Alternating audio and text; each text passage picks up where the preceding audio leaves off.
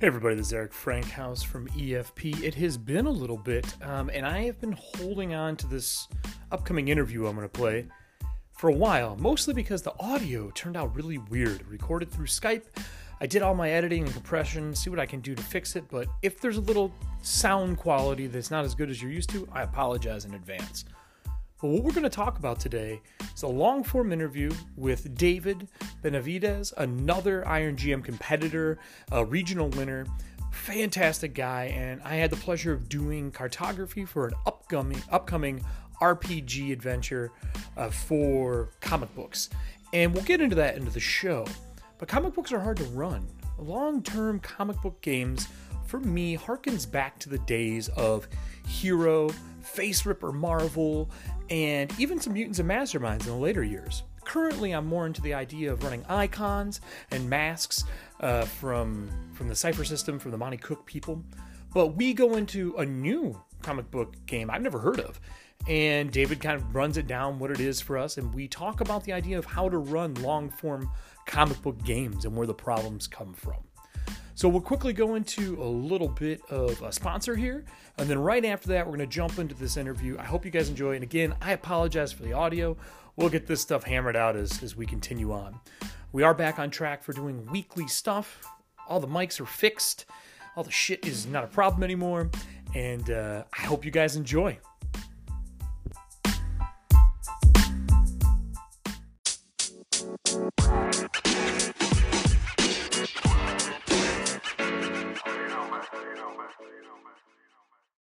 Hey everybody, this is Eric from EFP. Today is episode 34. We're going to be talking about comic book RPGs.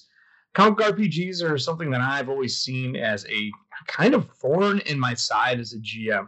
I try running them. They never last long.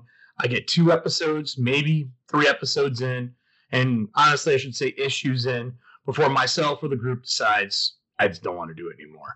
And it's hard to keep that long running game. Now I know home groups and groups online that run really long, RPGs based on comic books, but I just don't know how they're doing it. And I brought today someone to talk with us, another Iron GM competitor.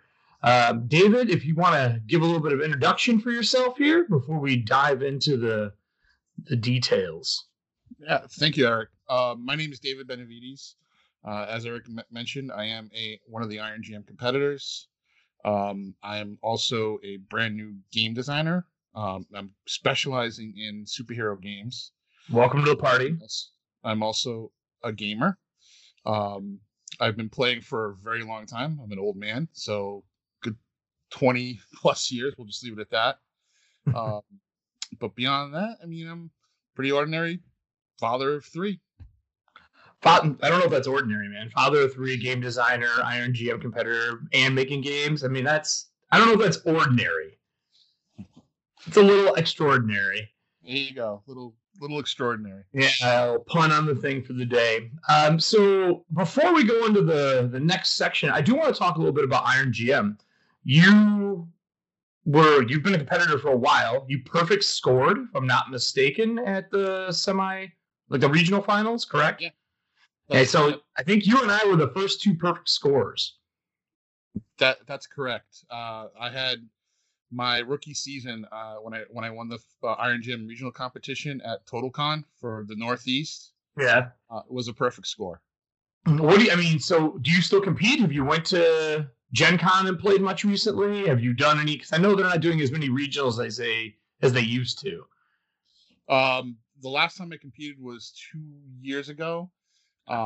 Due to time constraints, I haven't gone there. I do intend to do a Gen Con, if not next year, the year after, just to be an Iron GM. You missed some crazy intros this year. I took every shirt from Iron GM that I've designed and turned them into a cape and cowl. And a gold mask I did a walk intro for. It was pretty entertaining. We had a couple of the guys that are up in their game now too. Yeah, I've always liked that about the intros. It's starting to get a little bit like a wrestling intro, which is awesome. Yes, well, that's cool. And FYI, I did see your intro. Oh, did you see it? Oh, okay. It was super. To walk it like I talk. Yeah, Walk It Like, hey, Pantera and Walk It Like I Talk It. I spliced that together in the hotel room. And Roan's like, is this a radio edit? Is it clean? I can't have swearing. I'm like, I promise you, Roan, I'm not swearing in it. It'll be okay. Unlike the show, you can swear on the show. It doesn't matter. But no, there was no swearing, Roan. He was, he didn't trust me. He almost didn't play it. Yeah, convinced. That's good. It was a good intro. I thought it was fun. I loved it a lot. So I'm glad to have you on the show. It's awesome. I didn't know that you're only doing superhero stuff with your company. We'll get a little more into what you're doing towards the end. But I want to start with a new section we're doing, which is Random Encounter. It's on news, things that are going on in tabletop that could be board game, RPGs. We may throw a video game in here after a while. We'll see. Is there, as the guest on the show, a topic that you would like to start with? We're only doing 2. Yeah, let's the Pathfinder beta 2. I heard it's coming to a close. It is. Have you played it? I have. Well, you can give your positive, negative response, whatever you want on this. There's really no hold bars here. We're not being sponsored by Paizo. I love you, but no. It is okay. I guess that's the most positive I'm going to give it. I am going to say that, honestly, I like D&D 5th edition a little better. I don't just, it's definitely an improvement on it's a lot faster, a lot more efficient. I like the improvements they made, but I think D&D lured me back. And that's, I mean, I know you did. You've been playing for as long as I have. You grew up with D&D, so 4th edition's what did us wrong. I mean, that's why we kind of, at least for myself, that's why I walked away from D&D. And Pathfinder kind of picked this up when they said, hey, 3.5, we'll make 3.75 a la Pathfinder and give you the same thing you've been playing, because I don't think anyone was done with that system. For me, beta is rough. Totally agree. I'm right with you on that. Same thing. It was the 4th edition did us wrong, and I was like, Pathfinder came in and it fit that niche that niche that was better than 3.5, and it wasn't 4E. So yeah. No, 4E was a video game made for board games. Like, they even said that their idea for it was video games could be made from their system, and there were good qualities out of 4th, I think. Maybe not. No, yeah, there was 2. Ritual casting was pretty cool, and then skill challenge rolls and passive perception. Those are the best things that came out of 4th edition. Yes. Yeah, passive perception was good. But beta, I've been playing it as well. We, my group has been doing it about once to twice a month on my Sunday groups. I have a guy who really loves Pathfinder. We have not been playing a lot of it lately. We've mostly been playing Cypher System, Shadows of the Demon Lord, and 5e. And he wanted to really do this beta. And I saw they had the beta adventure. And we did the first 2 parts of the beta adventure. And I was like, guys, I can't run this fucking adventure. This adventure, you're going to be making new characters almost every time we play. You're going to get frustrated. There are facts coming out. And that's part of the hurdles for how a beta test is run. But this beta test is being ran like a quality assurance group for a video game company.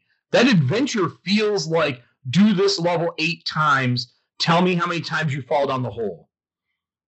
I don't want that. That's true. It is. That's exactly right. Yeah. That's not how the last beta went. I'm sorry? Last beta wasn't like that. The last beta was take the stuff, play with it, and tell us what you love or don't like. This one, I feel like I'm in a cattle corral doing what they wanted. So I quit it and made my own like really quick campaign setting called 10 Towers to run it. And we've had some fun with the system. There are some things I like, but I can't nail down what I'm not enjoying. I definitely am just not enjoying it as much as 5e. And 5e I've kind of waxed and waned with, and recently really diving into the mechanics for development. I actually really like the system. I just wish everything was an advantage and disadvantage. That's the only thing I don't like about the system. It's too much of the same thing over and over again. You know what? I totally agree with you. Actually, I agree with you about the Pathfinder too. I think we played it. Well, I only played it like twice, so I'm not really a good barometer for that. But 5e, I really just restarted playing 5e and starting to run 5e games. And let me say, I'm enjoying it. The advantage, disadvantage, yeah, it can get a little repetitive, but I like the system. It's simplified enough that we're back to kind of being a role playing game instead of an ROLL playing game. Yeah, I agree with that. Do you think that has to do with the simplicity of the system, or do you think that has to do with the lack of books that are out right now? So I think Pathfinder and Beta is a great example. Beta has more content in it than I think we currently have for 5e between the 4 or 5 core books. Like, there is so much content. Pathfinder hit bloat in version 1. Some people loved it. Some people hated it. I, as a GM, started limiting books based on the campaign we were running. Like, I didn't want occult stuff if I was doing high fantasy and so on. And that breadth of stuff that we got to play, while cool, became time consuming. Every book added, minutes to making a character.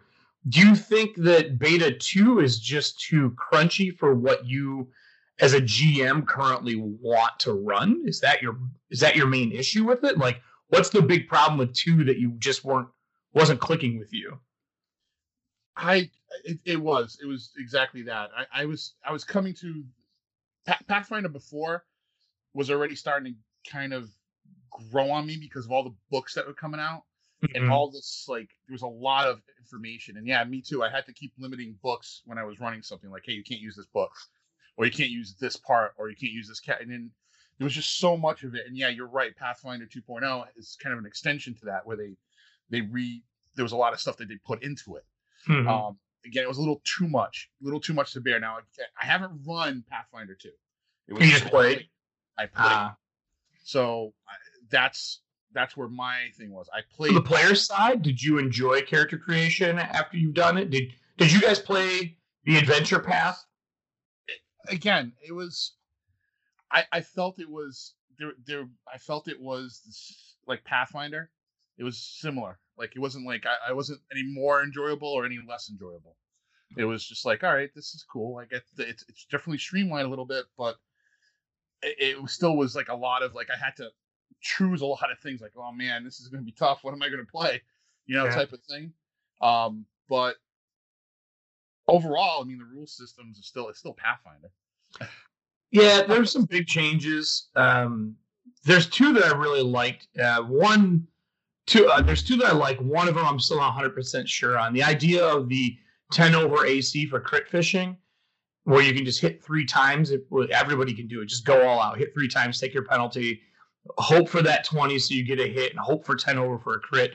While that's fun for the players and for the GM, it can be a little aggravating. But I do love the degree of success to get a crit to show how skillful your X is versus your Y, your player versus your monster versus your player. If they're a higher level, they should be able to crit them more efficiently. I did like that, but I didn't like that ACs include my level. And I know that level is supposed to be the barometer of skill. That was weird. We started getting used to it, but you're hitting Final Fantasy level DCs. Like, it's just kind of ridiculous. Like, I had a character who had like a 46 armor class by the time we were halfway through. That's ridiculous. We're not even level 10. And I also like the skill unlocks, how the untrained, the trained, something in legendary, that part of it I really liked, because it stopped a lot of the, oh, I have knowledge history, you have knowledge, well, let's just all make knowledge history until someone figures it out. Instead, It's like, well, if you have a legendary or above or a trained or above, make your check. You have a good chance of figuring more out. And that gave the GM the ability to say no without players stacking rolls. I did really love those 2 things. But it still feels like a miniature game to me. And that's where my problem really lies. That is true. That's true. I don't think I have as much problem, because I don't mind it, but I love miniatures to a point, but everything is designed in that game around the square movement and abilities hitting squares away. My players, I got a couple who like it. I just, as a GM, don't want to roll a map out every damn time we go into combat. Agreed. Yes. No, that is true. I mean, it even the original Pathfinder was kind of really It geared is. towards miniatures. I think I've just grown away from it. I don't. I'm not theater of the mind. I still like a map on the table, but I don't want to have to count squares. Like, for example, Fantasy Flight, Star Wars, and Cypher System Numenera.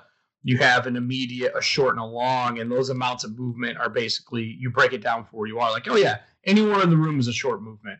That kind of an idea. I can just put a map on the table then and put some pieces down to mark where we are, and still have a very deep combat and great narrative without having to worry about 5-foot squares. Because soon as you pull away from the actual role playing a character into the ROLL of rolling for miniature combat, everyone's mentality changes. It's no longer about their character. It's about 5-foot movements and powers, and that stuff pulls me out of the story I'm telling as a GM.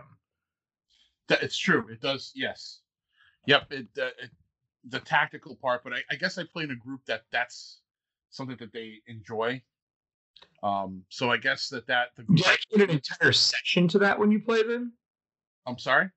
Dedicate an entire session to combat then when you're playing? Because it takes a long time. Yeah. No, it takes quite a bit of time. I think it takes the majority of the time is if we have a combat, it takes probably the session. We have enough, me included, because I like the role-playing section of any role-playing game. I tend to be a little bit more role-playing, and I have to kind of, even when I'm GMing, especially when I'm Iron GMing, because you don't know who's on your table, I have to kind of like mitigate that. Like, all right, I can't role-play forever. I would love to. Like, systems like Fate were always good for me because I like that storytelling. Like, hey, let's talk, and like let's interact. But don't get me wrong, I like combat. Me too. I like that, but if you're gonna put me against a corner, I do like the role playing aspect a little bit better than the combat aspect of it. I think that's probably the reason that I agree with you that I'm enjoying 5e a little bit more. And again, this is beta. I'm not going to write it off. I'll wait till it's done and see where we're at then. I have a lot of friends in that company. Like, I want them to do well. I don't think the cycle of gaming has went back to crunchy yet. Because there is a cycle. Like, you grew up at the time where we were playing Shadowrun and Mech Warrior and Rollmaster. Like, there was Palladium. There was a time where crunch was everything. And we'll get into some of that when we get into the superhero systems here. But then there's the other parts where it is all about like the role-playing aspect of a game. And I think 5e helps portray that a little cleaner. But I have some issues with 5e, and that's probably better for a different show. But there's not a lot of systems right now, mechanical systems that are out, that give rules to help support the role-playing aspect. They just expect you to do that. Everything else is tacked on for combat. Yes. Unless you get into indie games. Like Blades in the Dark, opposite. Love that game. May be my favorite system out right now. But you don't get a lot of the role-playing. So I have nothing else for beta 2. I think for me, it's just going to be, I'm going to wait until the final comes out. My group will continue playing 10 Towers just because I have somebody who really wants to be playing some Pathfinder. And when he's here in person, that's what we do. So is there anything else about beta 2 for you that you no over? That's my thing. I think it's, like I said, it's okay. It's really one of those, I really have no high or low opinion of it. I think I'm going to be like, I agree with you. I think I'm just going to wait until it really comes out and then see what happens. It's just beta. There's time to change. They might change some stuff and tweak it, hopefully. Well, I think that's, yeah, exactly. I think that's the best way. I think we just kind of wait it out and see what it is. Because right now it's just not, I don't know, man. It's just not up to snuff for me. It's not what I wanted, but I don't hate it, and I'm hoping they can make something better. So I think for me, for my random encounter section, I'm going to go with 5e. I'm going to go with the new gift set that came out from Hydro 74. Those covers, that slipcase, and that screen is gorgeous. I'm a graphic designer, illustrator, and cartographer by trade. That book looks like the Volo and Xanathar Special Edition guide, but full color. I don't know if you've seen these yet, but I want a set. I really do. Oh, wow. I just looked it up. Have you even seen those yet? I did. I just looked it up. Wow. Yeah, those are nice. Those are like, it's got a retro feel to it, but not too retro. Right, and it's still like the giant is on the front of the players because it's on the original art piece. That's Asarak, I believe, for the GM's guide and the Monster Manual's Beholder, and I love that art style. It looks like the collector's edition for Volo and for Xanathar's. I really want them. The screen's gorgeous. I think it's like I've seen it for as low as 120, high as 160, but it's all 3 books. All the new facts are put in there, like everything that they've updated, and a new GM screen. It's really not that bad of a price for what you're getting. I'm going to say around Christmas, though, you're not going to be able to find it anymore because I think this might just be a collector's edition set. I don't know if they're going to keep doing it. I think I could ask Santa for this. I think I'm going to ask myself for it before Santa can't get it. Yeah, Santa being my my wife. Right? So yeah, I love those. Oh, they're great and they're updated. I just want it on my shelf. Yeah, these are nice. I know, and that guy's art. He's got to have that name for something. Like I need to look him up some more. But Hydro 74 exclamation point, like that sounds like a gamer tag. It does. I like that. I like the box handle for Wizards of the Coast forums or something. Oh yes. Username or tag. Yes. Or avatar. Yes. But yeah, so all right. Well, that's all I really want to say about that. For those who don't know about it, get one before you can't, because God, that's just gorgeous. Well, I will mention this. Critical Role does have the Pumat Soul Week. For those who don't know about it, Pumat Soul is a character from Critical Role. I know I'm only usually doing 2 during this, but check it out because it's only a week long. They have a new Vagrant shirt, and then I think he's doing voiceover work for your favorite video games, where you can turn Pumat Soul on to be like your announcer during League of Legends, stuff like that. So check it out before that's up. I will mention that just as a quick news piece. So that's it for the news, for random encounters. I guess it's time to get the superheroing. Let's get into the superhero breakdown here, everyone.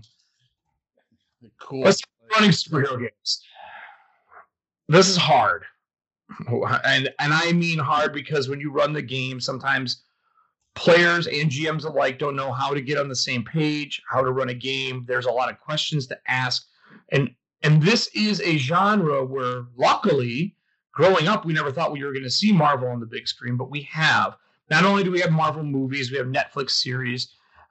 We have DC doing whatever the swill is they do in the theaters besides Wonder Woman. And the CW shows that are, I guess, DC are pretty good. Like your Flash and whatnot are enjoyable. But running these kind of games, running 4-color on up, is a very different style of GMing and playing.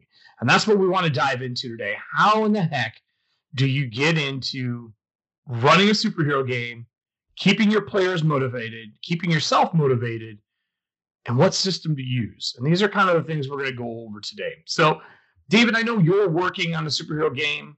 Yeah. Sorry, not a game, adventure. You guys are using a new system. It's not the old Face Ripper, the Marvel Face Ripper, which, if I remember correctly, Face Ripper was the stats, correct? Yes, Face Ripper was the stats. Yeah. So, and it was a really easy game where you flip the book over. There was a chart on the back. But now you're using a new system that's even easier.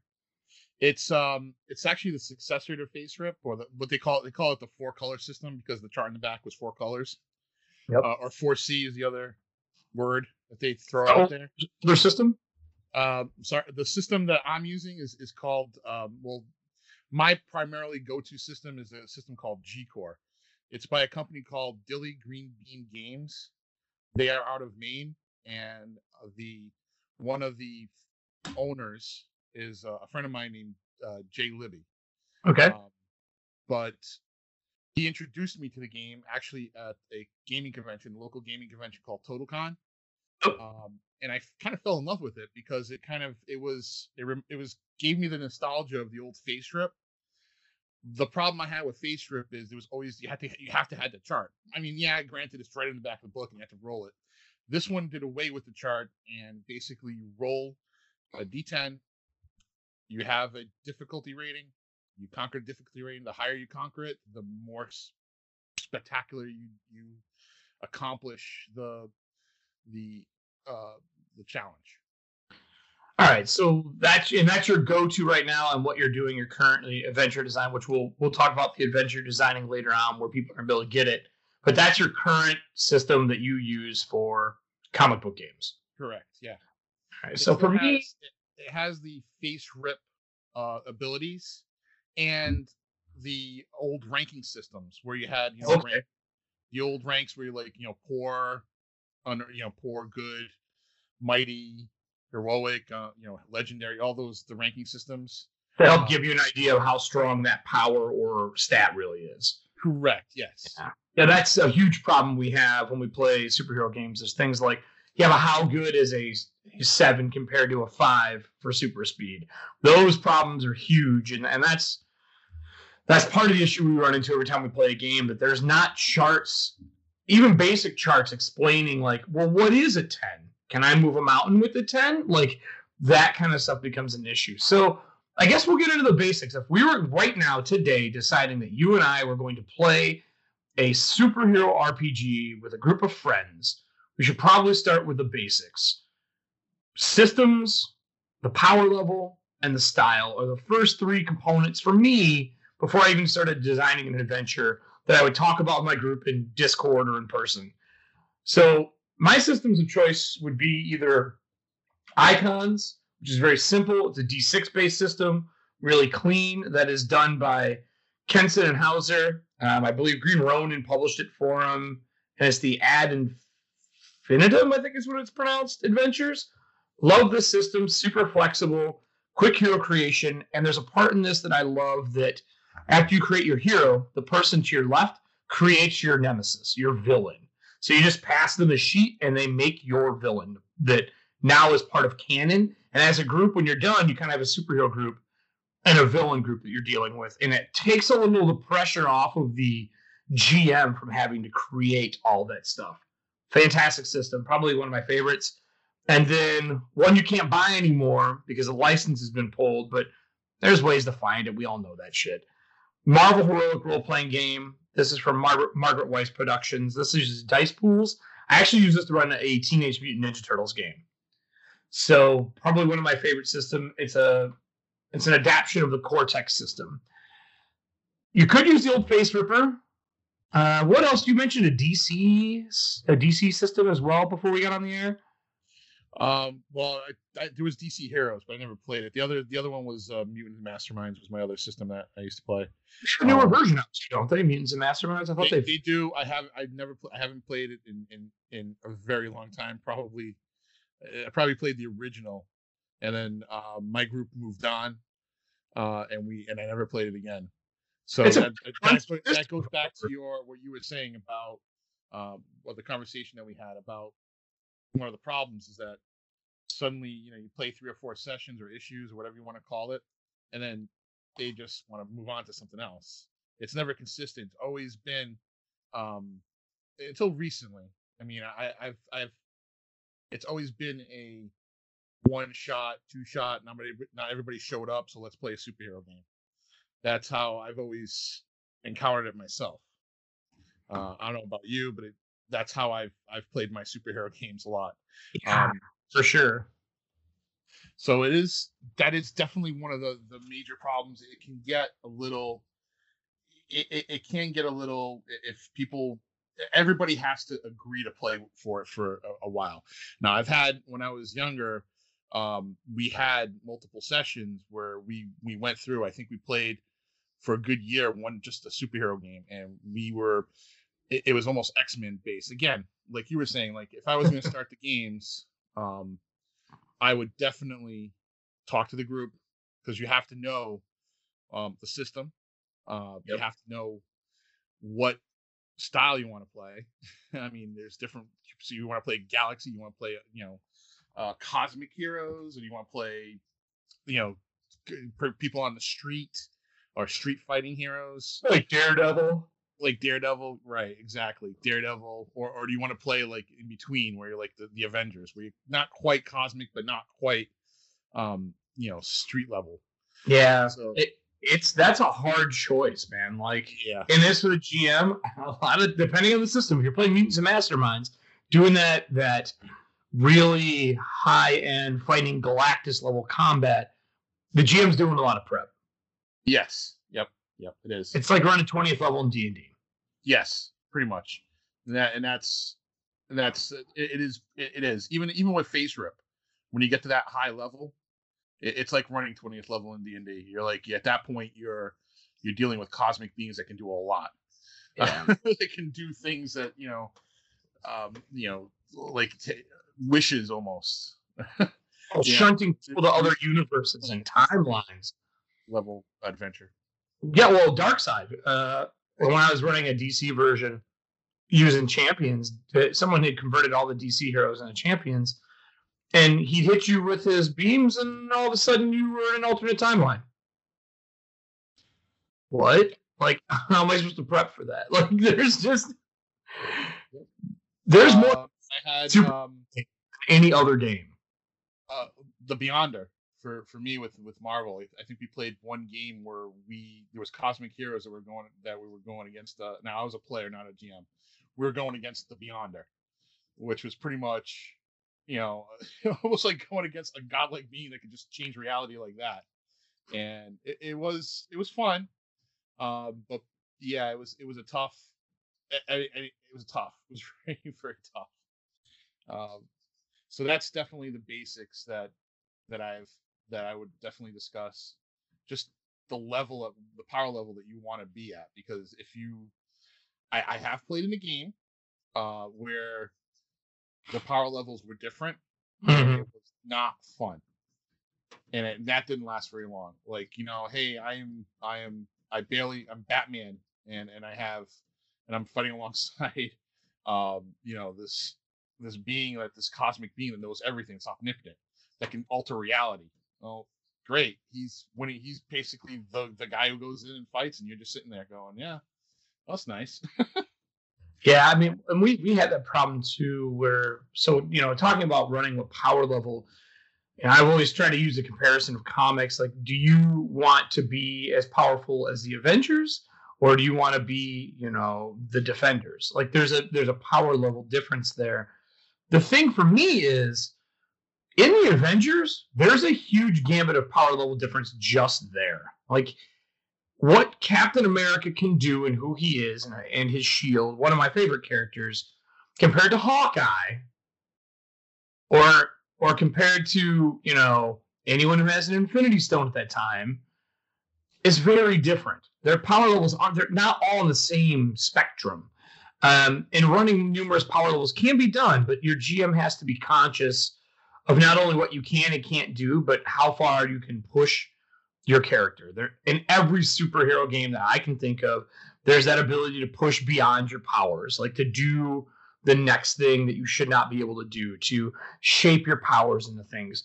The GM really needs to be aware of that stuff. He should have a nice little dossier of each of the characters, so that when he goes to write his adventures, he knows he is keeping things within the scope of what you can do. Maybe sometimes you got to push, maybe sometimes you don't. But running a street level game with also galactic sized characters, not quite as fun. And it's not going to be fun for either one, because if you play down to the street level, so you're not killing them, your galactic person's going to be bored out of their mind. So try to keep them in the same area. Make that team all within that close power level if you're playing a team, or however you're going to do that. Try to keep the power levels similar. I think that's huge. Just like D&D, you don't want someone 10th level, someone 5th, and someone 1st. While in theory, yes, we see it in TV shows and movies, it just doesn't work on the tabletop. At least I don't think it does. David, do you? Like, I don't think I've ever had that work. No, I've never had it work. And somebody's going to be left out and be bored. And what's the point of playing any kind of game unless to have fun? Right. So it's just not. I agree. It's just not fun. It may be fun for one or two, but not for everybody. And that's a failure on the part of the role of the game, of the purpose of even playing. It's rules. Rules become problems when that stuff's going on. Yes. Again, and then the other thing, the style of play. I mean, you want to get everybody. How is the style will dictate the story, really. Yeah. I guess. Is the Do best you way want Frank Miller's Batman, or do you want the blue and gray Batman? or yes, exactly, or the one from the TV show. Right. Which Batman do you want? I mean, Right.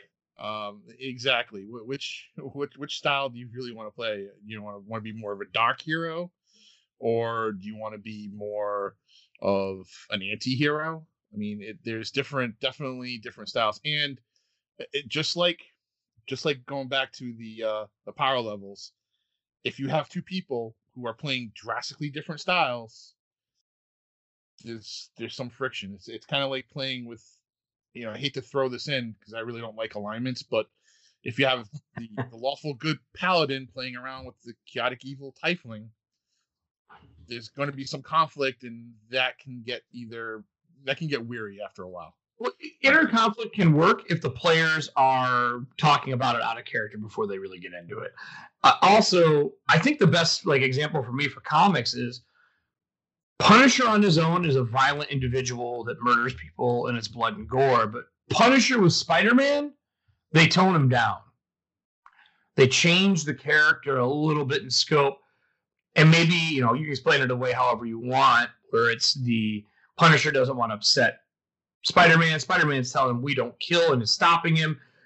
You can code that however you want, but keep that in mind when your group is building out.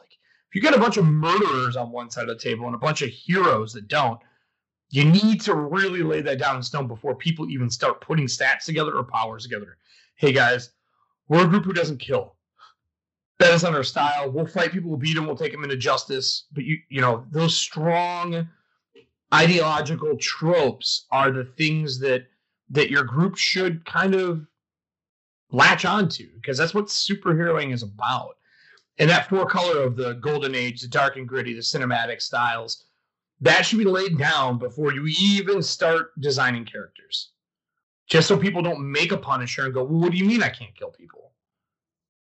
So exactly. You're gonna get and it goes back to one person's gonna have a lot of fun and the other person's not, and it goes against the whole principle of why we're playing.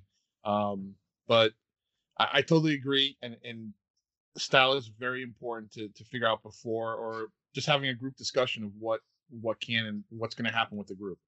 Right.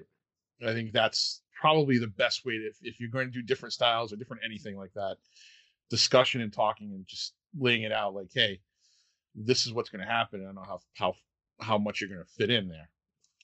Right.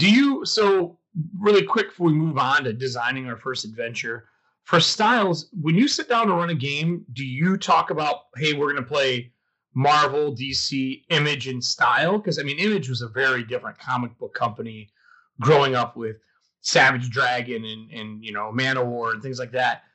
Do you decide kind of what you're going to run based on comparison to comic book companies that are out, and then down to a comic book style, Batman, Avengers, Justice League, whatever it is? Do you do that before you start your game?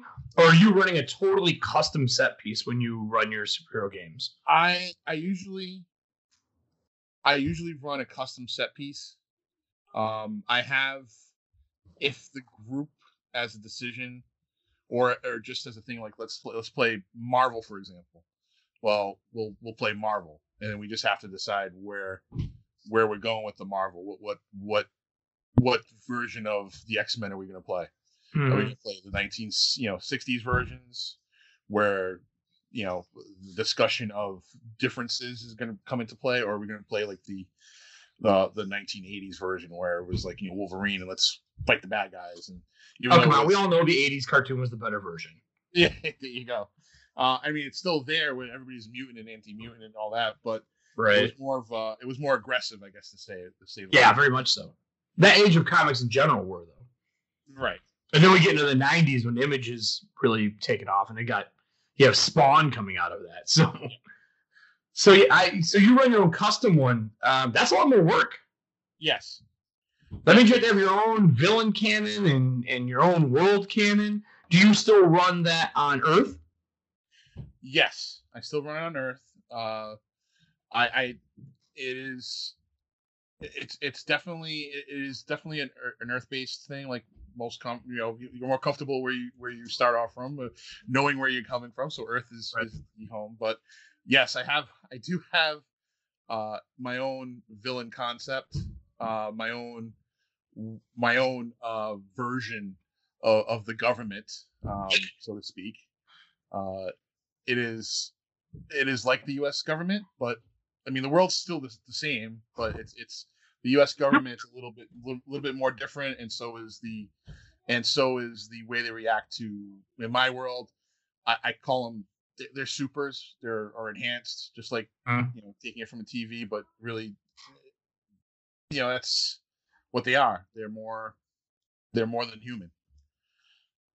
Yeah, I run one in Volt City, but it's more like Batman Beyond is the one I run, where there's Atlanta, Georgia, is now known as Atlantis, and is raised out of the ground, and most of the United States has been flooded at this point, and everything's kind of built above it in these like floating pocket cities, because everyone wanted sci-fi, but I wanted to run superheroes, so that's what came of it.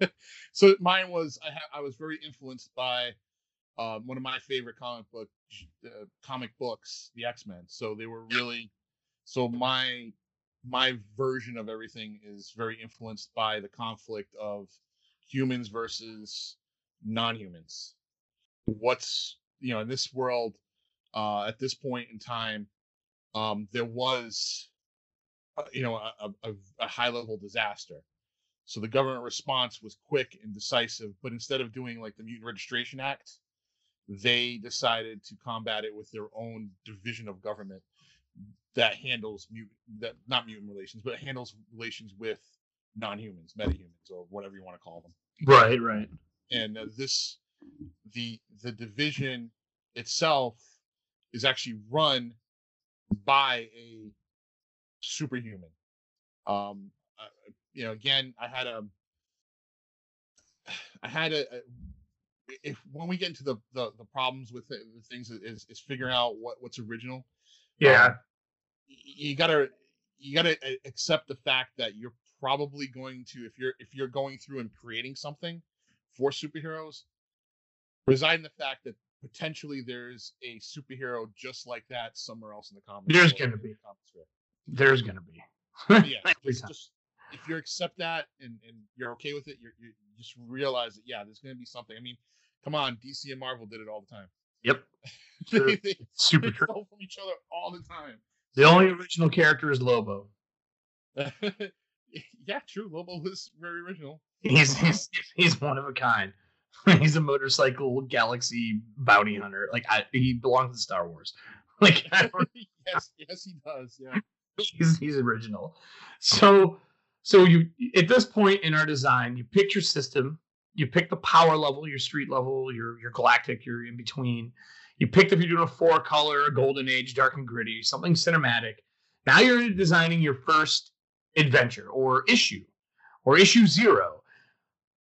Designing your first adventure for me has always been the meetup, unless I am labeling the comic the name of the supergroup already. Like if it's the Avengers, or if it's the Defenders, or if it's the Teen Titans, I may glaze over how you got together and do an issue 0 later on. Because what I have found for myself is it takes players 1 to 3 issues to really nail down their personality and how they're going to play. Because let's be honest, PCs and players don't sit down. They don't write out their characters' morale compass and who they are and a lot of their backstory and really actualize who they're going to be.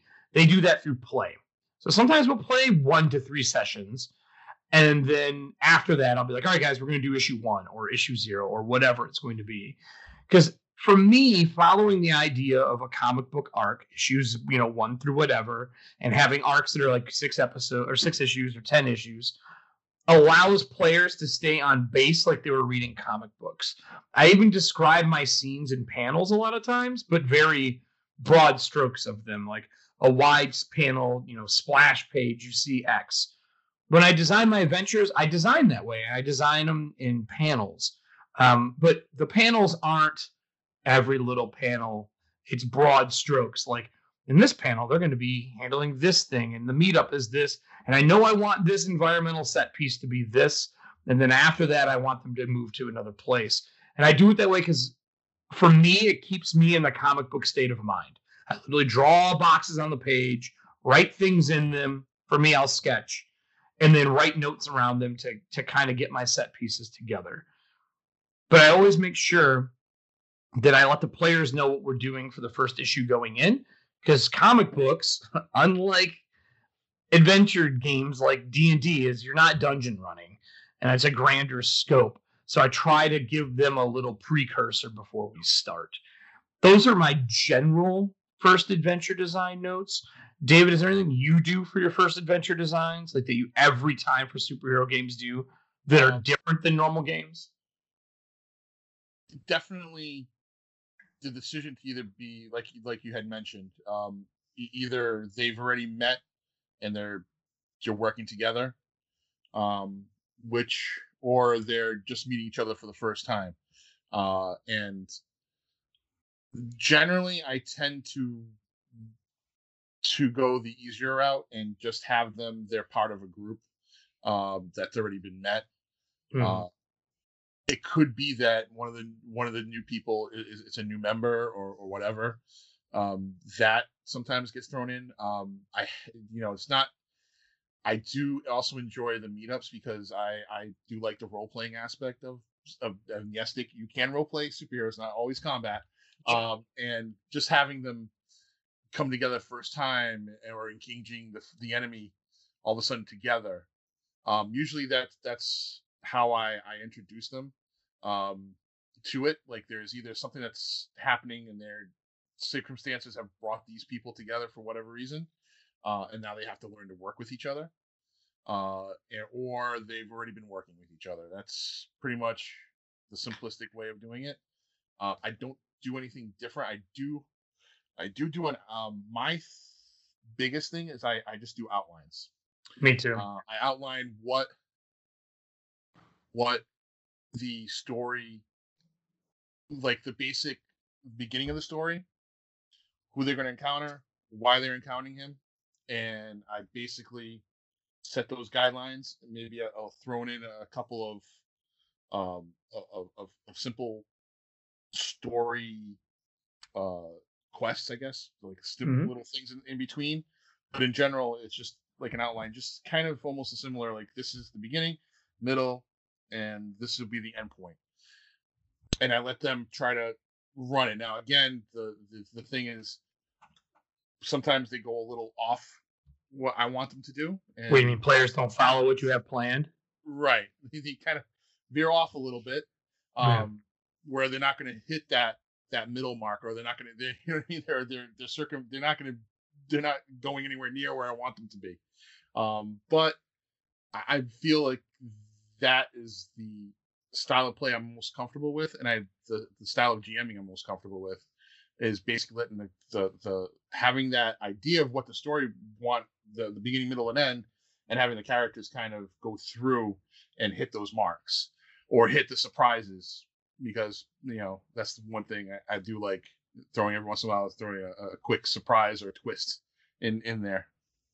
Yeah, I've been toying with the idea of, so I do plotted adventures for my Patreon, where it's an outline, a map attached to it. That works really good for fantasy and sci-fi and whatnot, but for superhero, I've really been thinking about doing a note card layout where you have a note card with the information on it for that.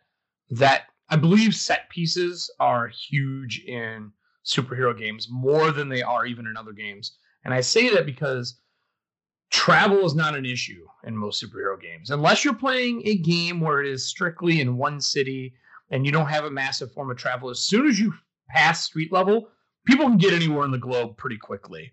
Have it be X-Men with the Quinjet, or if it's, you have flight or super speed, whatever, you can get across the coast, coast to coast pretty quick. And I found that set piece arrangement works really well. I've been thinking about doing note cards where it has a set piece name on the top, what it looks like, description, possible perils, or things that players could use at advantage, because the idea of players using their powers in combination with the environment is always a big thing to me. The Marvel system, Marvel Heroic, that came out, not the old Face Ripper, but the newer one, you can actually take points from your pool and allocate them to setting something on fire to cause environmental issues. I love that aspect of being a superhero, being able to do things with your environment. If anyone's ever played the Batman video games, it's a prime example of him using it, or the new Spider-Man. You're pulling things out of the ground, you're whipping barrels at people. So I put some environmental pieces there, and I take this stack of cards that I have that are all these different set pieces. I have my story and outline written out like we just talked about, and then I play those pieces in front of myself as the players go from place to place as reminders, because making note cards does not take long. And in the right-hand corner, I may put a little icon piece that says dangerous, almost like Face Ripper. I probably do like easy, medium, hard, and stick those there for possible things. If there's supervillains there, if there's police there, if there's mutant hunters. And I think that's how I'm going to run my next superhero game, because I've run into the problem for myself is, well, we're going to fly across the country and hunt down, the Vulture, and he's in New York, and he's in a Skyrise. Like, well, I didn't have a Skyrise ready. Oh, wait, I have a card for a Skyrise. There's only so many set pieces that you're going to be using, and then you can have custom ones for that adventure. What do you do, though? You get your first adventure designed, you have your inspiration for your comics, you even talked about your players going off the rails. And how do you get them back on the rail? Like, what do you do to bring them back around? Usually again, I usually, if they're really off where I want them to be, I give them not so subtle reminders that they're not going in the right direction. Maybe, for example, with the Vulture, maybe they're supposed to go to the Skyrise, and instead they're going to Florida, the Skyrise in New York, and they're heading towards Florida for whatever reason. Well, maybe, just a quick reminder on the radio that New York was some villain in New York flying around that looks like a vulture just attacked a bank. Something that would give them a clue or some kind of inkling that, you're going to Florida. He's not in Florida. Unless come on, guys. He's not in Florida. There's no reason to go visit Disneyland yet. They really need you in New York. And I find that while getting them back on the rails, as a GM, and a lot of new GMs, and a lot of veterans just forget, we are there to facilitate a story with the players to make it fun. We are not there to beat the players. And that wargaming mentality, I feel like it's been bred from things like Tomb of Horrors back in the day, where you're dungeon running to kill your players, up to, more of the new things with, I don't want to say they're guilty, but Pathfinder 4th edition miniature combat, where it becomes a board game where it is about winning to a point. You got to keep in mind as a GM, it's to tell a story with your players and to have fun. So if they are missing a piece of information, find a way to get it to them, even if it's in a different venue, if it wasn't the way you thought you were going to give it to them. If they fail a check, you could still give them where the Vulture is, but just give them the building across the street, giving the Vulture the element of surprise. You can give them information, and if I've learned anything from indie games over the last 5-10 years, failing forward is more fun than failing.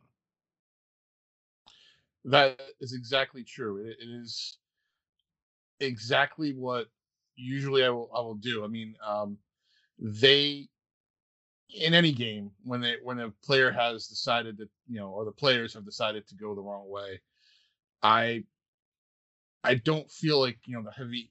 I don't like the heavy. I don't like being the DM versus players. Right. I don't like being in a game where that's the case. I feel like it especially at that point, it's exactly right. It becomes a competition game. It becomes like a board game, and I'm not there to play board games. I'm playing a role playing game. Yep. So I want that. So giving them the subtle clues, or just giving them, even if they failed, like you had said, just even if they failed a check, I might, even if they failed it, I might just, not even have them roll. I might just give them the information, like, hey, this is where he is. Though having them do that is actually a good idea, and I might use that going forward. But the fact that, you just, if they're really off the beaten track, there's ways of making them come back a little bit. Yeah. You have to. That's your job as a GM. Right, and just having that thing, and because I agree, it is a that you and the players are making the story. It is still it's still a little open ended story.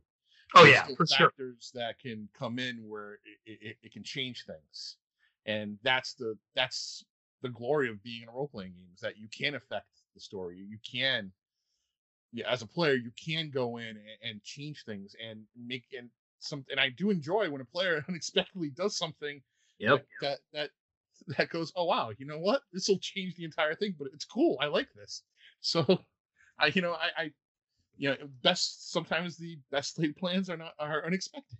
Yeah, and I 100% agree with that. And I think that the other thing that is different in superhero games than running a typical fantasy or sci-fi game is you're dealing with people who have powers beyond what normal people have, mortals have.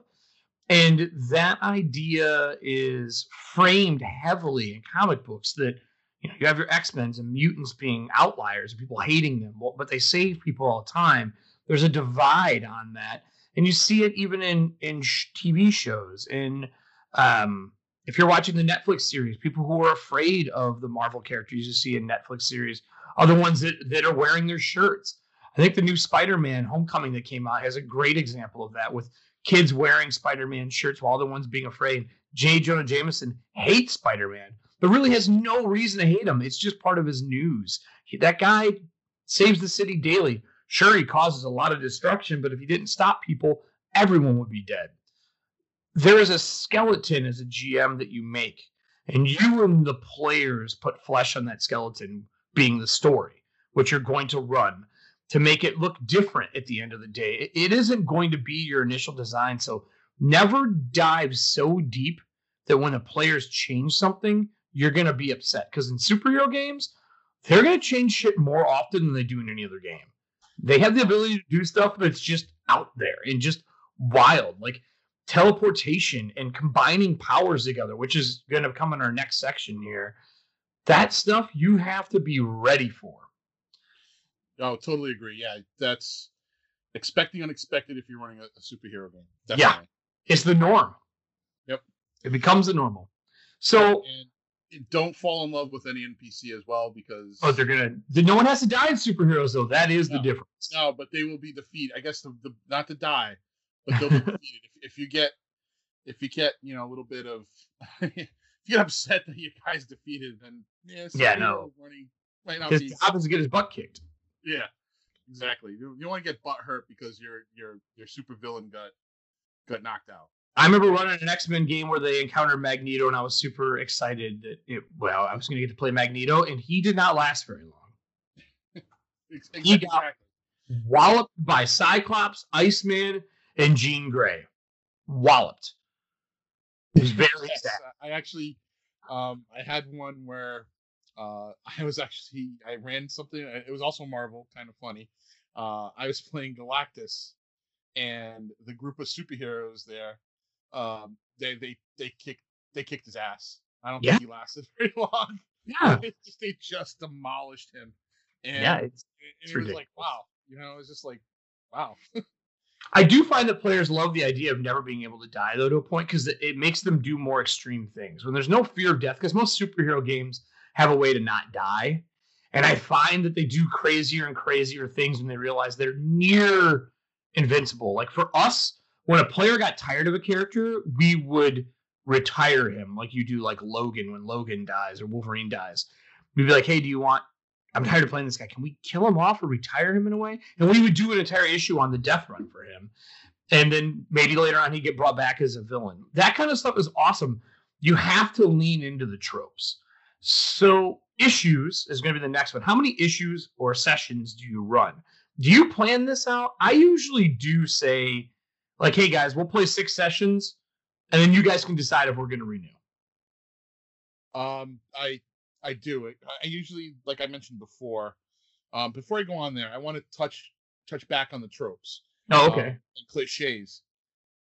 Don't be afraid of using tropes and cliches in a superhero game. You should be leaning into them.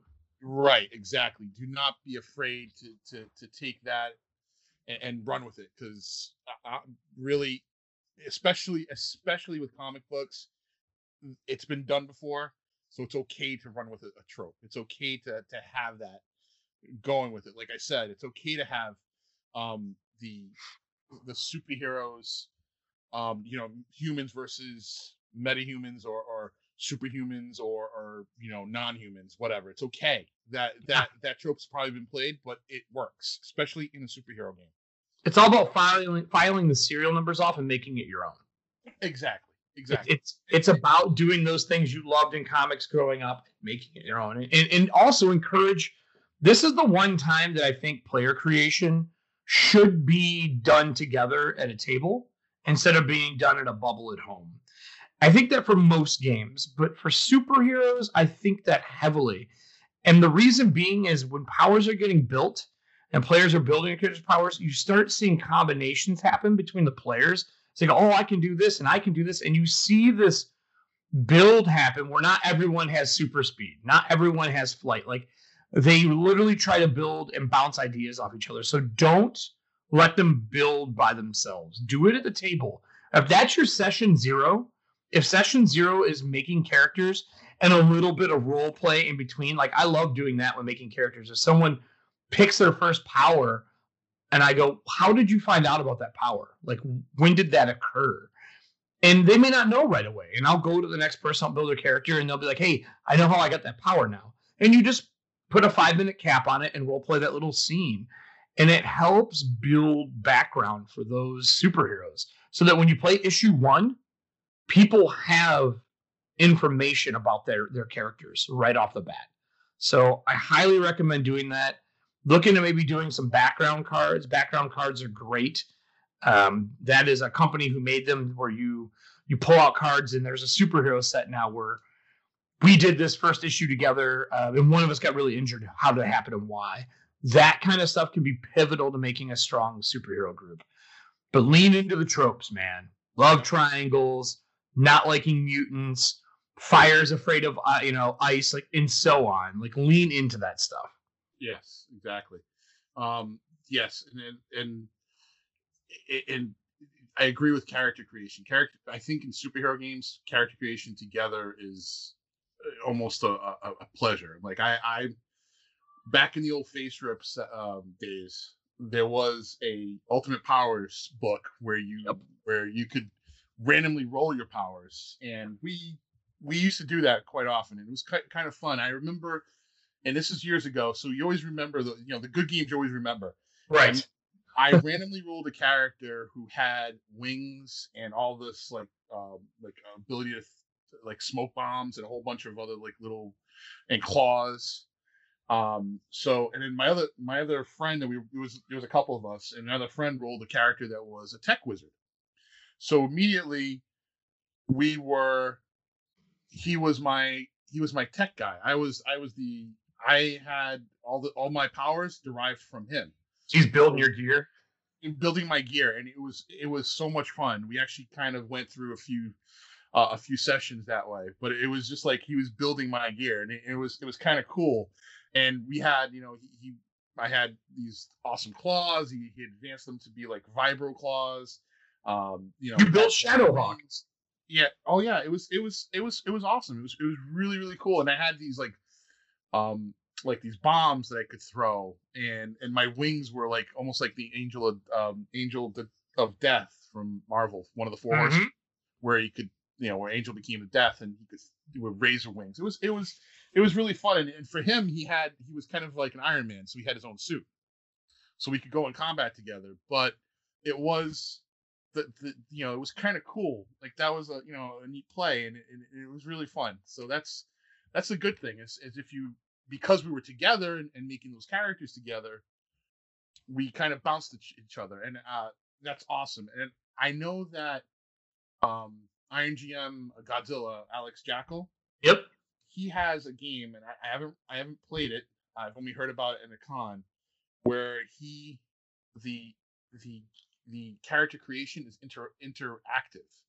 Yep. Like, I'm gonna be honest with you. Right now, I don't remember exactly how it works, but I know that player A helps player B with his powers and vice versa. There's something going on there. Yeah, that's why I like that Icons game. Same reason. Yep, exactly. So there you go. That was his. He does play it in a lot of the cons, but that was again another thing where kind of cool where players interact with each other, and that's a positive in terms of playing a superhero game. Yeah, and we'll get into some of the troubles here in a minute. You said you guys do plan how many adventures or issues you're going to play, correct? Like, do you usually do 3, yeah, 6? We usually do plan it. Usually it is 6 is a good number. Usually, like I said, most of my experiences with role playing superhero games with my groups is it's usually usually it's in between other sessions of games. Yeah. So we'll agree like, all right, we're gonna take a break. It's gonna be like a 4-week break. So there's 4 issues, and then right there, it's whatever time we allot to say like, hey, you know what, we'll just do this. And if we really like the game, we'll return to it when. So it's your side game. It is. It's usually that's the thing about superhero games. I mean, I've with the exception of one campaign where Jay Libby, who was the G-Car guru, he there's a session that we run with him that's been ongoing, and I don't think there's a limit of his issues. We just go on and we go with him, and we're basically a group like the Avengers. Yep. And the cool thing about that is it's not very often. We don't meet very often. It's like usually once every few months. Usually we try to make it once a month, but life. Yep. Life, 3 kids. Yeah, real life gets in the way. So we usually, once every 2 months, and we go with that, and it's an ongoing adventure based off of that. And that would be that's a main campaign for me, and it's fun. It is a lot of fun, but yeah, it's not. It's usually, honestly, it usually is a side game or a side quest.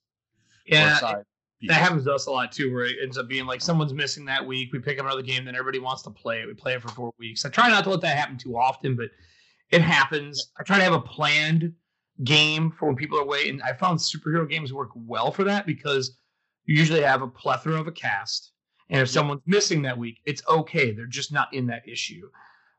It's harder when you're in the middle of a dungeon and all of a sudden somebody's missing. Exactly. No, exactly. And that's the key to it. And, that's the key to being in the superhero game is that you have this cast of characters, and if somebody just drops off for that one issue, that's okay because you have the others, and they'll just have to, you can cater to that. So yeah, I think that is the good niche about superhero games. That it can fill that space in between games. Yeah, I agree. So we've talked about a lot, but we haven't talked about the problems.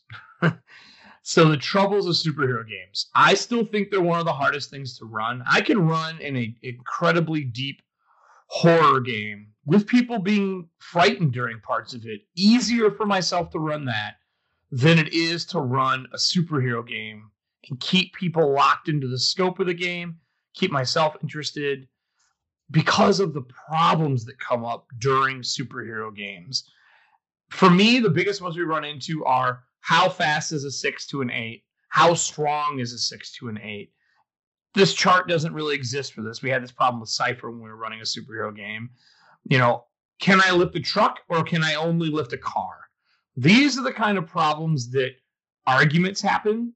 And I think a lot of it, for myself, comes from playing very strong mechanic games like Pathfinder, where you expect an answer to an arbitrary amount where you're like, hey, can I do it? And you're like, well, I don't know, roll. And the GM is just making it up on the fly. It is a very weird scale of power. Not everyone can lift a car. Some people can do it through telekinesis. So these are the kind of issues I run into, along with like keeping powers in check, running a full team, running a duo, how to keep a story moving. That kind of stuff is difficult. Keeping powers in check, I think, is the hardest thing. Do you run into these things? Like, I know I do every time I run a superhero game. The biggest, yes, the power check is probably the biggest thing that I've run into, where you find yourself, like how much. Well, okay, so I have a great running speed, and I have an 8 for my running, my fast speed. Well, you have a 6. Does that mean that you're just slightly slower? Right. Does that mean you're really slower? I mean, exactly. Where do you stand against each other? A good example is Flash and Superman. Both of them have super speed. Yep. Flash is faster. Technically. Faster, but again, how much faster is he? So it's kind of one of those. That's what I've come across. Also, the misinterpreting power levels. Oh my God! Misinterpreting that. The masterminds is horrible for that. Where, oh wow, well, I didn't know you could. You're playing a street level game. Well, I didn't know that you could just think and eliminate all these opponents all at once. Yep. Misjudging like that. That's the one thing I found. It's very easy to misjudge in a superhero game. Yeah. More so than the other games like sci-fi or D&D or fantasy. You can easily misjudge the power that these people have. Yeah. Yeah, and that's the job of the GM to make sure that it doesn't happen, but it can be very easy. Like, again, you're like, I had one character who I ran on a con, and I thought it was pretty innovative what he did, but he could turn himself into, this was a pre-gen character too, so this was I just didn't think of this. His ability was that he could shapeshift, and he was made of water. Okay. So he can shapeshift and change his shape. He also could expand himself because he was made out of water. So they were fighting a giant robot, and he jumped on the robot and seeped into the robot because he was made out of water, and then expanded himself and basically blew the robot from the inside.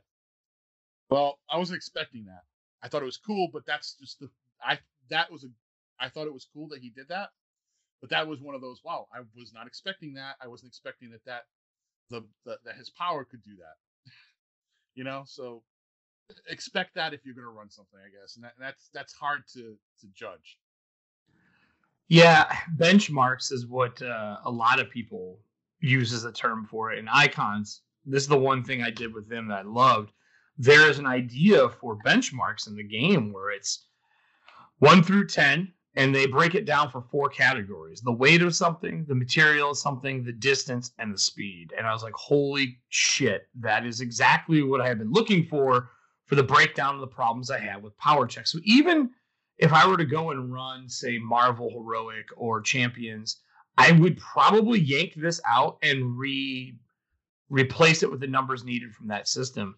So their example of a level 1 for weight is brick, materials leather, distance is a couple of yards, speed is a sprint. You get into 5, a weight is a motorcycle, materials concrete, distance is 10 to 20 blocks, and then speed's a fast helicopter. You don't start getting into like speed of sound till 7, supersonic at 8 for speeds. And they do this great breakdown. Steel is an 8, diamonds an 9, 10 is unobtainium. Unobtainium. I can't talk today. Unobtainium? Yeah, unobtainium. Basically, it's not a real material. But they have a breakdown of this on here. And this is something for me that has been missing from superhero games. I wish there was more of it. It's about the benchmarks. I also have a problem with scope and scale when I play in superhero games. I don't know about you, but scope and scale is hard. How do you go from street level to, national travel to space travel? Are you hand waving? Are you drawing an arrow like Indiana Jones? For me, my toolbox trick has been to take things and explain it as either a panel or as cinema, where it's like, all right, are you guys all ready? Are we good to go? They're like, yeah, let's go. And then I will explain them leaving in their spaceship or teleporting from point A to point B, take a moment, explain the new location that they're in, and go to really set the scene, because I found scenes change frequently in superhero games.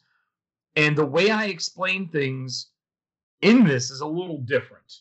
When you're at super speed, sometimes you process things really well, but the person you're carrying with you is not processing that speed well. You may drag him across the continent in no time, and they may not realize what happened. So I'll explain it from, if I've explained the super speed for him numerous times, you run down the city block, you can read each one of the names on the signs. You know that this is First, this is Potter. You're coming up on 57th. You're now exiting the city. You run off the ramp that goes out of the area. And then all of a sudden, you pull up into the gas station you're looking for 2 states away. Read every sign on the way. You know exactly where you are. The gas station looks like X. If he has done this numerous times and I explain it to him, he knows what the super speed travel is like. I'll let him notice things. But anytime that would be different, there's another speedster. A bullet flies by. They're carrying someone with them. I will change the way that travel sounds and looks to make them feel the difference. I do the same thing for super speeds. I do it for how powers work, because scope and scale is everything in superheroes. When the scope changes because the scale of the person with them, the power they're using, or someone interacting with them has changed, that's when I make sure those descriptions are very detailed to make them know, holy shit, this isn't what it was before. And it's a small narrative trick, but it helps a lot when dealing with this size and grandeur of players. Is there any tools or tricks that you use dealing with how you're telling the story for keeping powers in check? Because it's the hardest thing I think there is to do.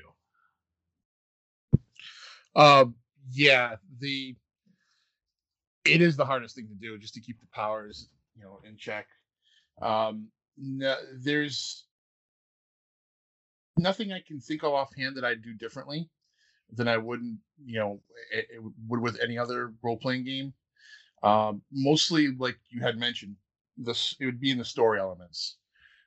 Quick things that the hero would pick up, or example, the speedster was fighting a ninja, and I described the combat a little different for the speedster because he was amazed that, with amazement, you find that the ninja is actually blocking your shots more often than not, as if he almost had super speed, just to explain that, his other superpower. So little story elements like that really make a difference. But beyond that, there's nothing more that I do differently than any other role-playing game. I will say the other thing I've done for powers is I have players design how their powers look.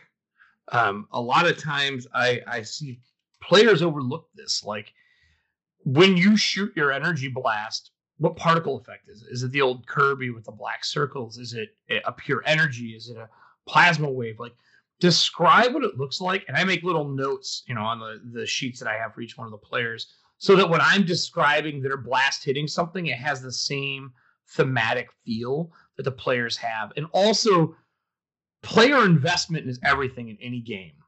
Getting a player to be invested in a superhero game means that they need to not only be involved with their characters and their people's characters, like their other players at the table. They also need to be involved with building of the team. You want them to put their skin in the game so that when they sit down the next issue, they're locked in. They want to do this. I also like having them help build villains. And I have them help build villains for other people. I have them help build story headlines that maybe are seen in a newspaper. Like, hey guys, what was seen in the newspaper today from a supervillain in the area? And I may not use that supervillain for a while, but I will then develop him over the course of the next couple of plays and then bring him back in, because they'll remember that. They'll remember they talked about, there's a guy down in the downtown area that had been tunneling under and pulling cars underground. Cool. Are we going to deal with that today? No, you're not. You're dealing with what we had before. But these are headlines and other superheroes in this living world that have been dealing with this stuff. And then I will bring the tunneler in 3-4 issues later. That kind of stuff is huge because players get that oh wow moment because they feel like they had a part of it. It keeps them interested. Keeping players interested too, it's easy to do it in superhero games because you're playing more than likely in a modern setting. Maybe not. You can text, you can Discord, you can send things to them in character as a villain. I've done that numerous times, put an email out and send it to everybody, or put it into a text circle and send it to everybody in the text as the villain, letting them know I know where you are, I'm watching you, that kind of stuff, just to keep them interested between those sessions. Those are just little tricks that you can do to kind of do this.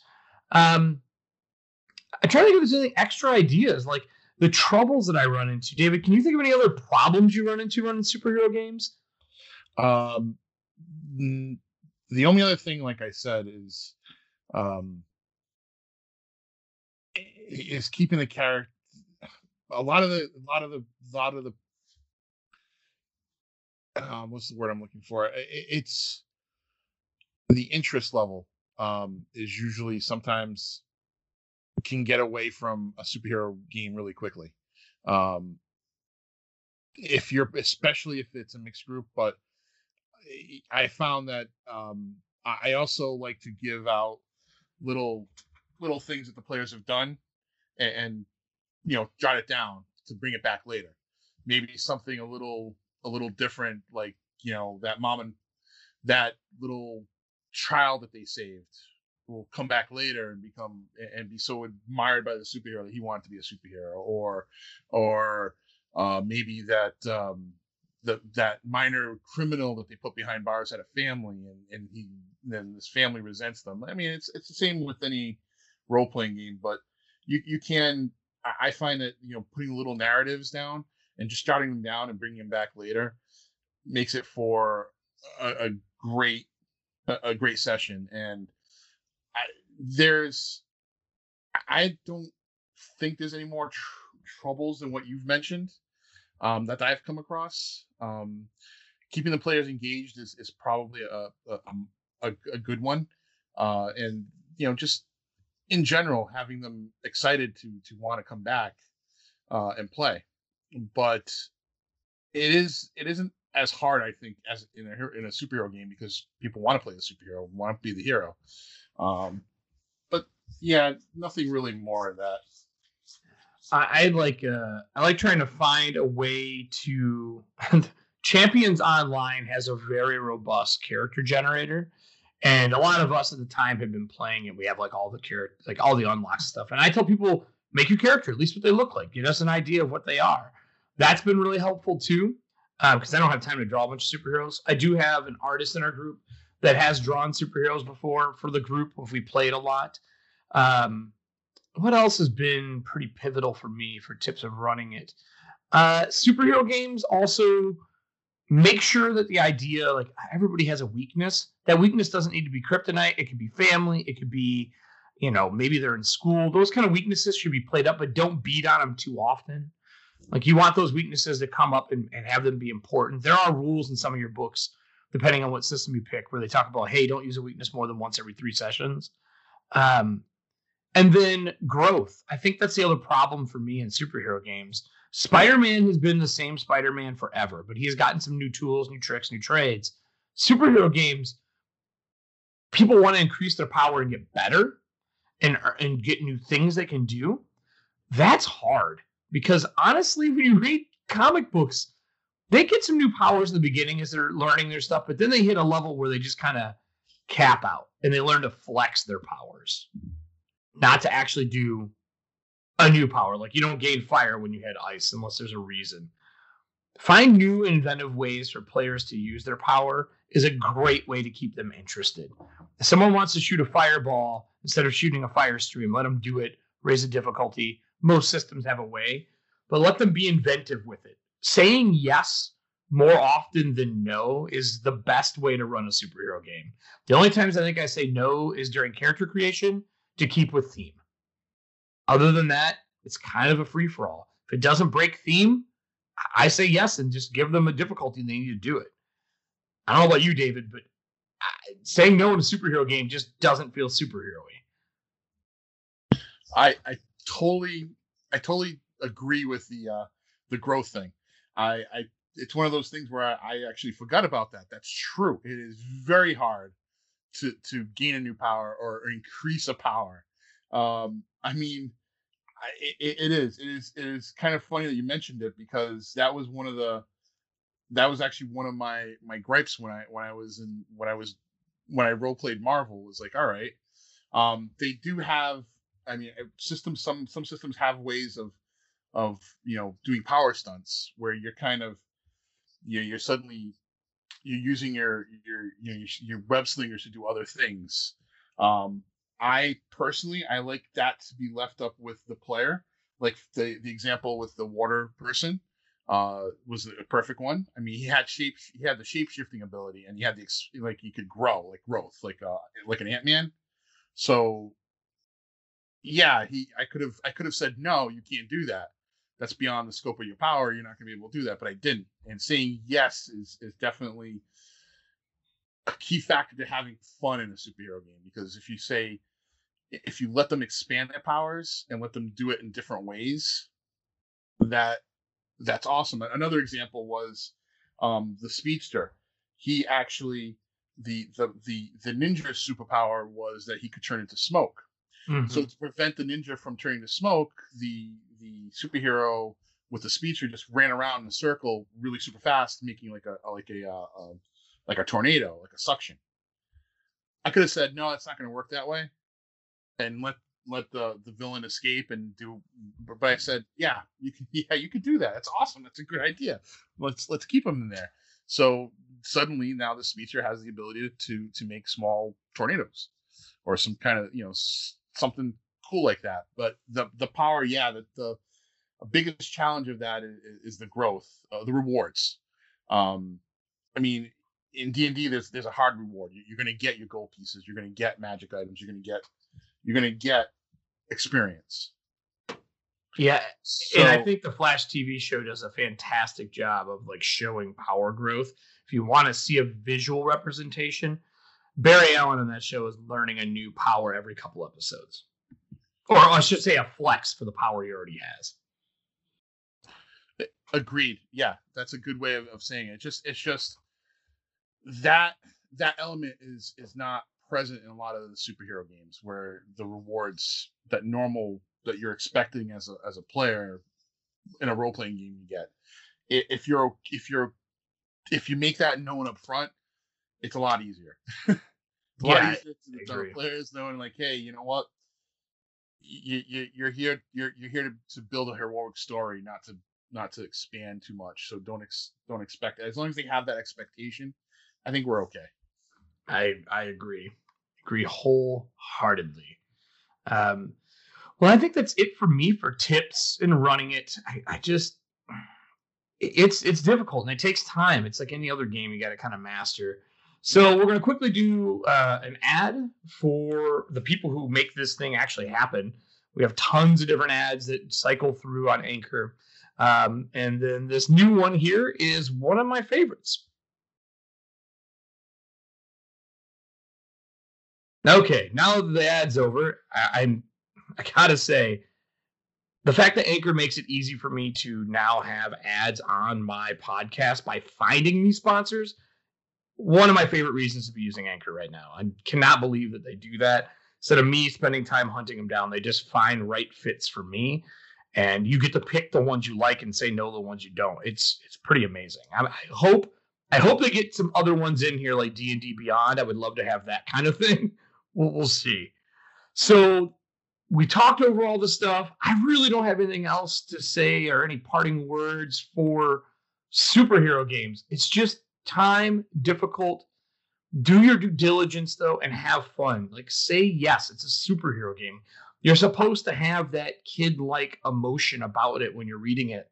of your favorite superhero. And remember this is the one thing as a GM I mess up frequently.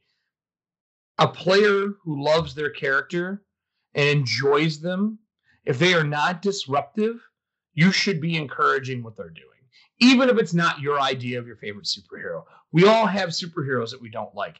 You have to set that shit aside and just enjoy the game with your friends. I am not a fan of Batman, but that doesn't mean I should tell someone not to play a Batman-like character. That's something as a GM, a hurdle you're going to have to get over. You're going to have to find cool ways to write things around it. Enjoy the villains you make for it. But because someone makes Plastic Man and you hate that character doesn't mean someone shouldn't play it. Some people just like goofy characters, and goofy can be good. Just make sure it fits the theme. So let's get into the behind the screen.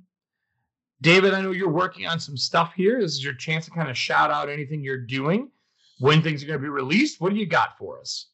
All right. Well, like I mentioned, I am just started a new game design company, or we're going to primarily do G-Core modules, but we can expand to other gaming systems, so it'll be pretty much easy to generic. It's called BAGS, and it stands for Badass Gaming Solutions.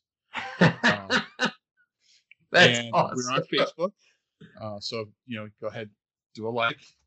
But we are planning our first module. I've ahead of time. I'm posting up some characters that belong to this universe called Guard, and Guard is an Avenger-like team run by a government. Guard is a government agency.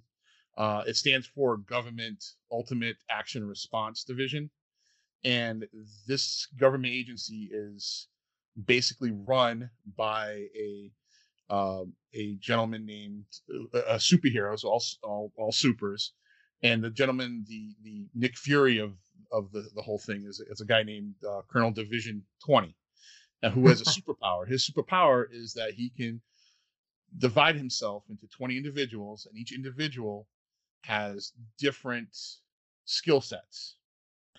And I kind of made a little corny, but each of them are the major ones are based off the dice. Like there's a D4, there's a D6, like in Division 2, and the Colonel is the D20. So his group is the player characters, and they come together, and the module hopefully will be I'm hoping for release either the beginning of next year, probably sometime in the first quarter. Nice. By March. That's what I'm looking for. But I will be putting up some content here and there. We have a partnership with Green sorry.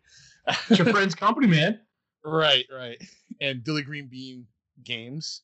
And he's actually a very accomplished artist, and he helps me with some of the designs or is helping me with the design of the characters.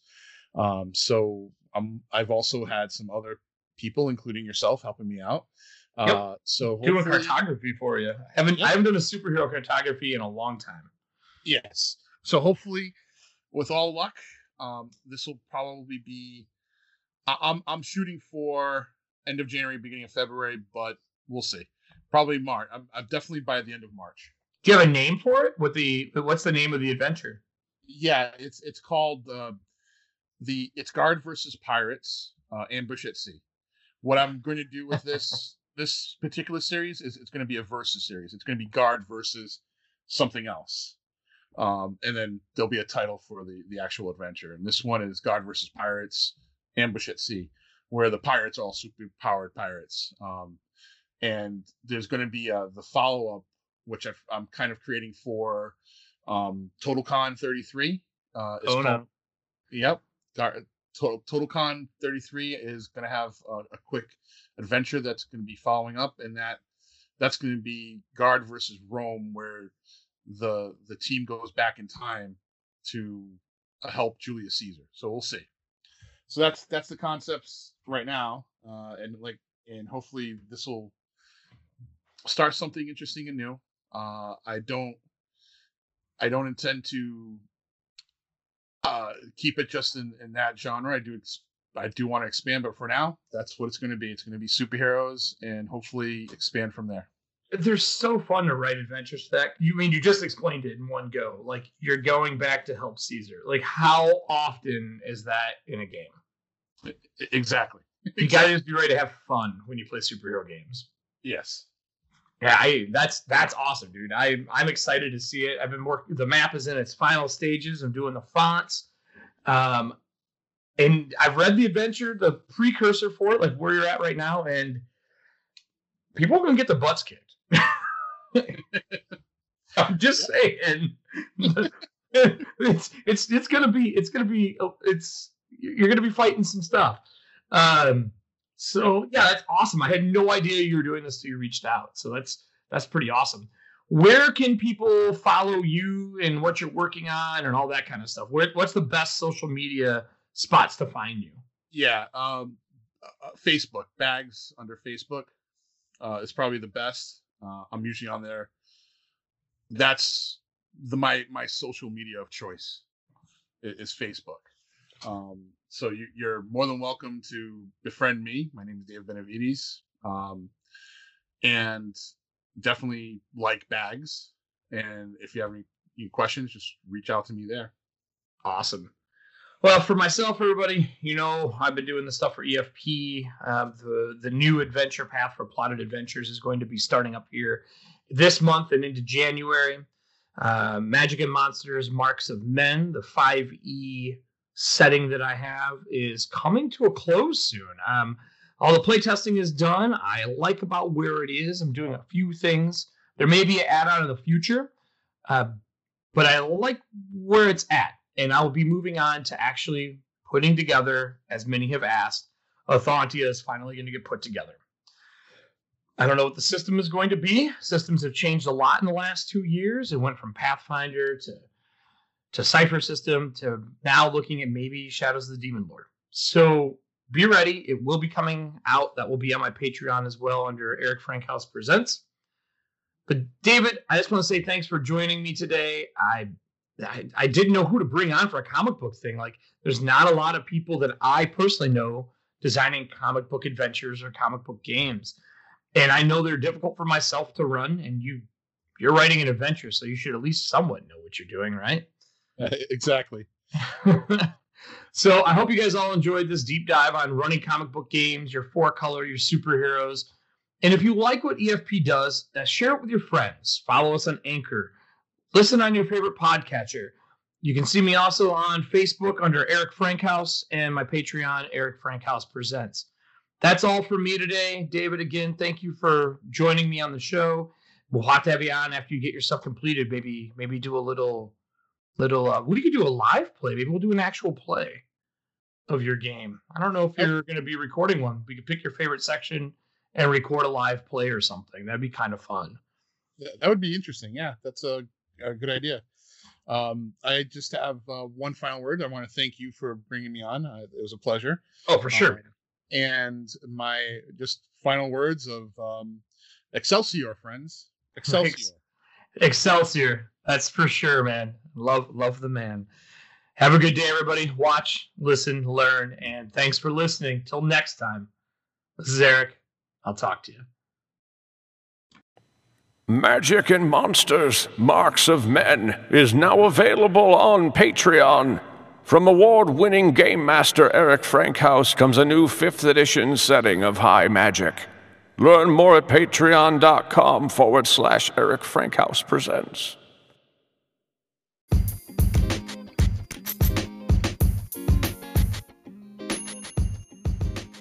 So if you are a fan of the show and you enjoyed this and you like the long-form interviews, let me know. Call into the show, drop an email, find me on social media under EFP. If you're part of my Patreon, you can contact me there, but let me know. I really enjoy the long-form interview style.